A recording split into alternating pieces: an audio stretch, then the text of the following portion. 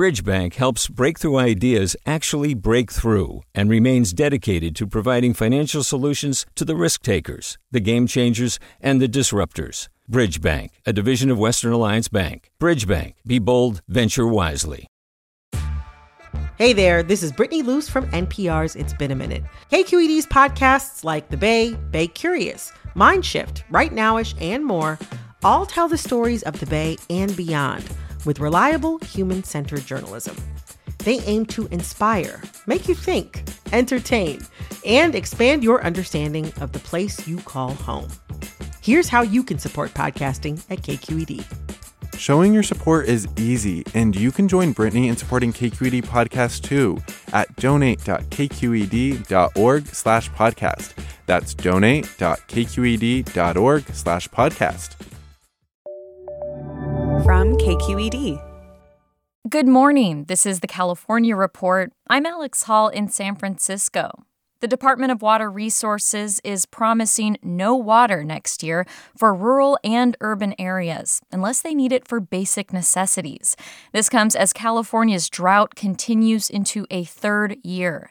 KQED climate reporter Ezra David Romero explains. Santa Clara County is one of 7 places, including Napa and parts of Southern California, relying on state water for basic needs like bathing and drinking. State leaders said Santa Clara Valley Water will receive the water it's asked for. And that's great. It's better than a sharp stick in the eye. Gary Kremen is the vice chair of the agency, which serves more than 2 million people in the San Jose area. He wants residents to understand they're only getting emergency water in part because local reservoirs are just 11% full. In Santa Clara County, it's extraordinarily bad. And I don't think people realize that unless the second their tap doesn't work. But that's not the right way to look at it. Despite recent rains, Carla Namath, director of the Department of Water Resources, says this water year, the state needs 140% of average rainfall to recover from drought. At the moment, there's only a voluntary cutback of 15% statewide. But Namath says that could change. If conditions continue this dry, we will see mandatory cutbacks. She says the state's largest reservoir is only about 30% full, and that's just half of where it usually is for this time of year. For the California Report, I'm Ezra David Romero. The detection of the Omicron variant in San Francisco is prompting a lot of questions about the efficacy of vaccines and how we should operate moving into the holiday season. For more on this, I spoke with Dr. Monica Gandhi. She's an infectious disease doctor and professor of medicine at UC San Francisco. As a public health expert, are we responding to this appropriately, or could we be overreacting? In this particular case, I saw a kind of a huge overreaction to the variant. I'm still trying to understand all the reasons why, but what I mean by that is we've actually had 4 variants since Delta Mu. One's called Mu, one's called Lambda, one's called R1, one's called Delta Plus, and we didn't see this kind of overreaction. And there was so much panic on Thanksgiving. And also beyond that, travel bans were enacted. And bizarrely, they were enacted only against African countries, even though actually now the variant has been found in multiple European countries, Portugal, Israel, Italy, UK, Canada, US yesterday. And that part of it really has been raising a lot of concern by the WHO and many of us that it looks really discriminatory to just put travel bans in because it was described from South Africa. So I think there was an overreaction to this variant. Admittedly, a lot more data has come out since, and that's great, and that can really calm us down.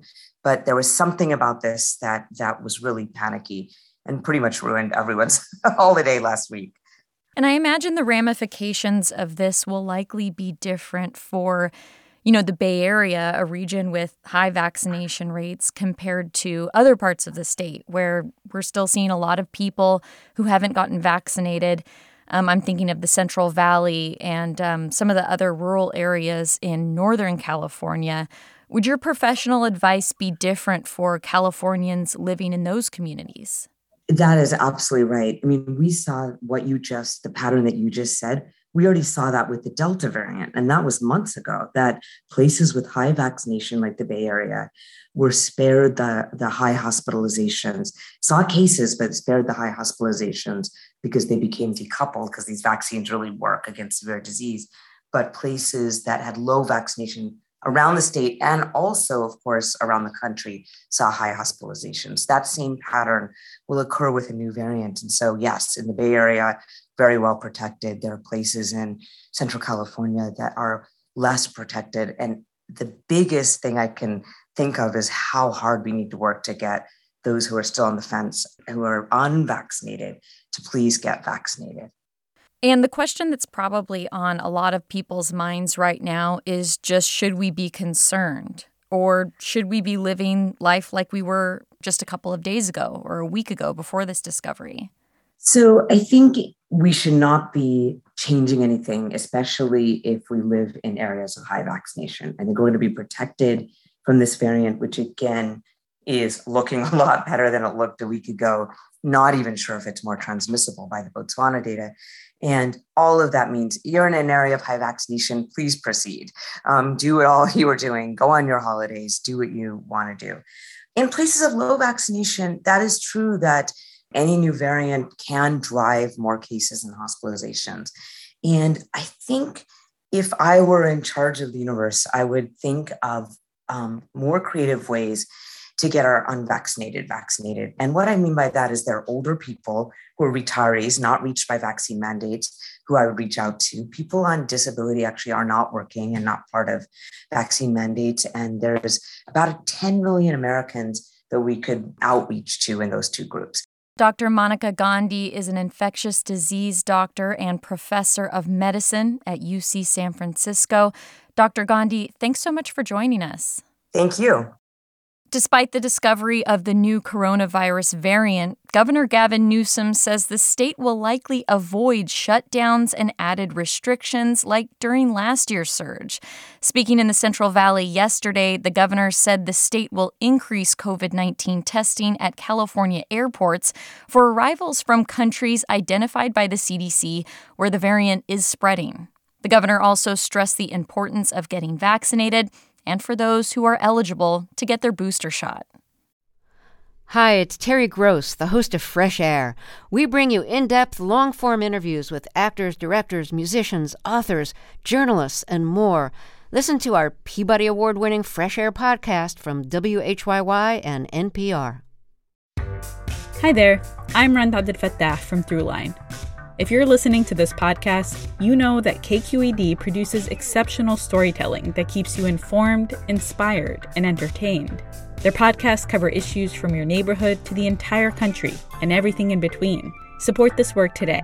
You can help us continue to bring quality podcasts to your ears. Just head to donate.kqed.org/podcast. That's donate.kqed.org/podcast. California rules meant to protect outdoor workers from the dangers of wildfire smoke are almost never enforced. That's the finding of an investigation by KQED and the California Newsroom. Farida Jhabvala Romero has the latest in our ongoing series, Dangerous Air. Breathing wildfire smoke can lead to serious health problems like worsening asthma and heart failure. So when there's unhealthy levels of wildfire smoke, California employers are required to reduce exposure, such as by moving workers indoors or providing N95 masks. But in Fresno, the state's top producing agricultural county, many farm workers I spoke with say they've continued to work in heavy smoke with no protections. In a field by the highway, a man pulls dry grapevines from the soil. He's worked in U.S. agriculture for 15 years. I hand him a wrapped N95 mask and ask if his boss ever offered him one. No, verdad no. En el trabajo no nos han dado ni máscaras para nada, en ningún trabajo. No, at work they haven't given us masks at all, he says. We're not using his name because he says he fears retaliation from his employer. And like more than 40% of the state's ag workers, he's undocumented. An estimated 4 million people work outdoors in California. Over the last 2 years the rule's been in place, the state has faced the worst wildfire seasons on record. But the agency tasked with protecting workers' safety cited employers for violating the smoke rules just 11 times. That's according to data obtained by KQED and the California Newsroom. The official who was in charge of enforcement at Cal OSHA just got a bigger job as head of federal OSHA. Senators will each have 5 minutes for a round of questions. Before we begin, during his Senate confirmation hearing this spring, Doug Parker told lawmakers a top priority is to enforce worker safety laws. And then we also have to be able to deliver the goods once those workers have the trust in us to come forward. He declined to speak with KQED and directed us to Dan Lucido, who's now the acting chief of Cal OSHA. We are a leader in providing worker protection, including against smoke. Do you really believe that there's only 11 violations of this law over 2 years? So first of all, we can only respond to complaints that are issued. And in all of the cases where we responded and found evidence of a violation, we issued a citation. Back in the field in Fresno, the worker says he didn't know about the rule, so he couldn't complain about not getting the required protections. His employer never told him how to stay safe on smoky days, he says. Other farm workers I talked to said the same thing. And that's something the rule says employers must also do in a language workers understand. Can2Ag Management employs workers in this field. So we already sent over your email to our attorney, so he is the one that's going to be responding. Angie Garcia works at Can2Ag Management. I contacted her after sending a request for comment. We provide everything necessary for them to, use while they're working. Later, the attorney told KQED the company is in compliance with the smoke safety rules, but declined to provide any evidence.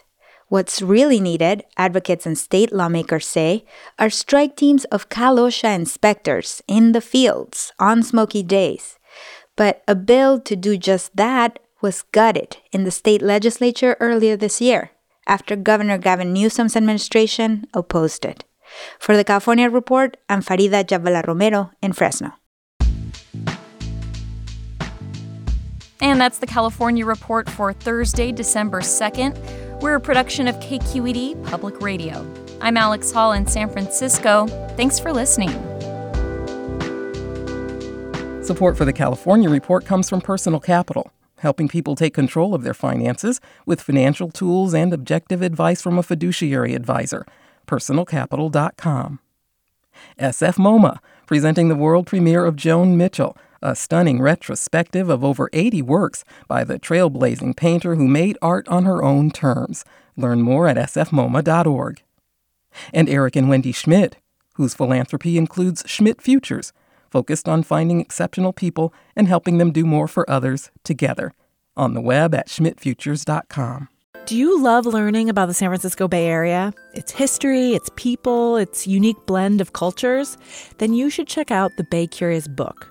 I'm Katrina Schwartz, editor and producer on the Bay Curious podcast, and I'm here to let you know that for the month of May, we've worked out a sweet deal for KQED podcast listeners.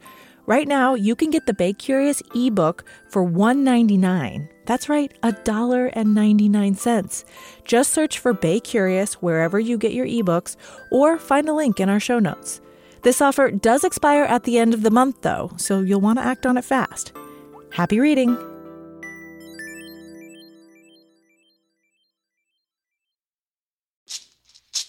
Hey, it's Glenn Washington from Snap Judgment, and if you love what you're hearing, and I know you love what you're hearing, please consider becoming a KQED member.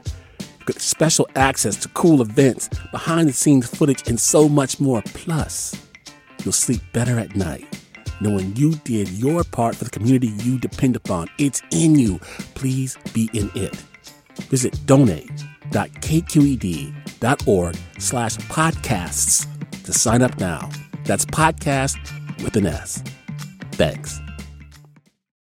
Hi, I'm Sasha Khokha, host of the California Report magazine. Every week, we bring you stories about what connects us in the giant, diverse Golden State. Because what happens in California changes the world. I love this place. We were once seen as like the place to be, California. The land of milk and honey. That's where you go to Sunshine State, but we just have challenges right now. KQED's California Report magazine. New episodes drop every Friday, wherever you get your podcasts.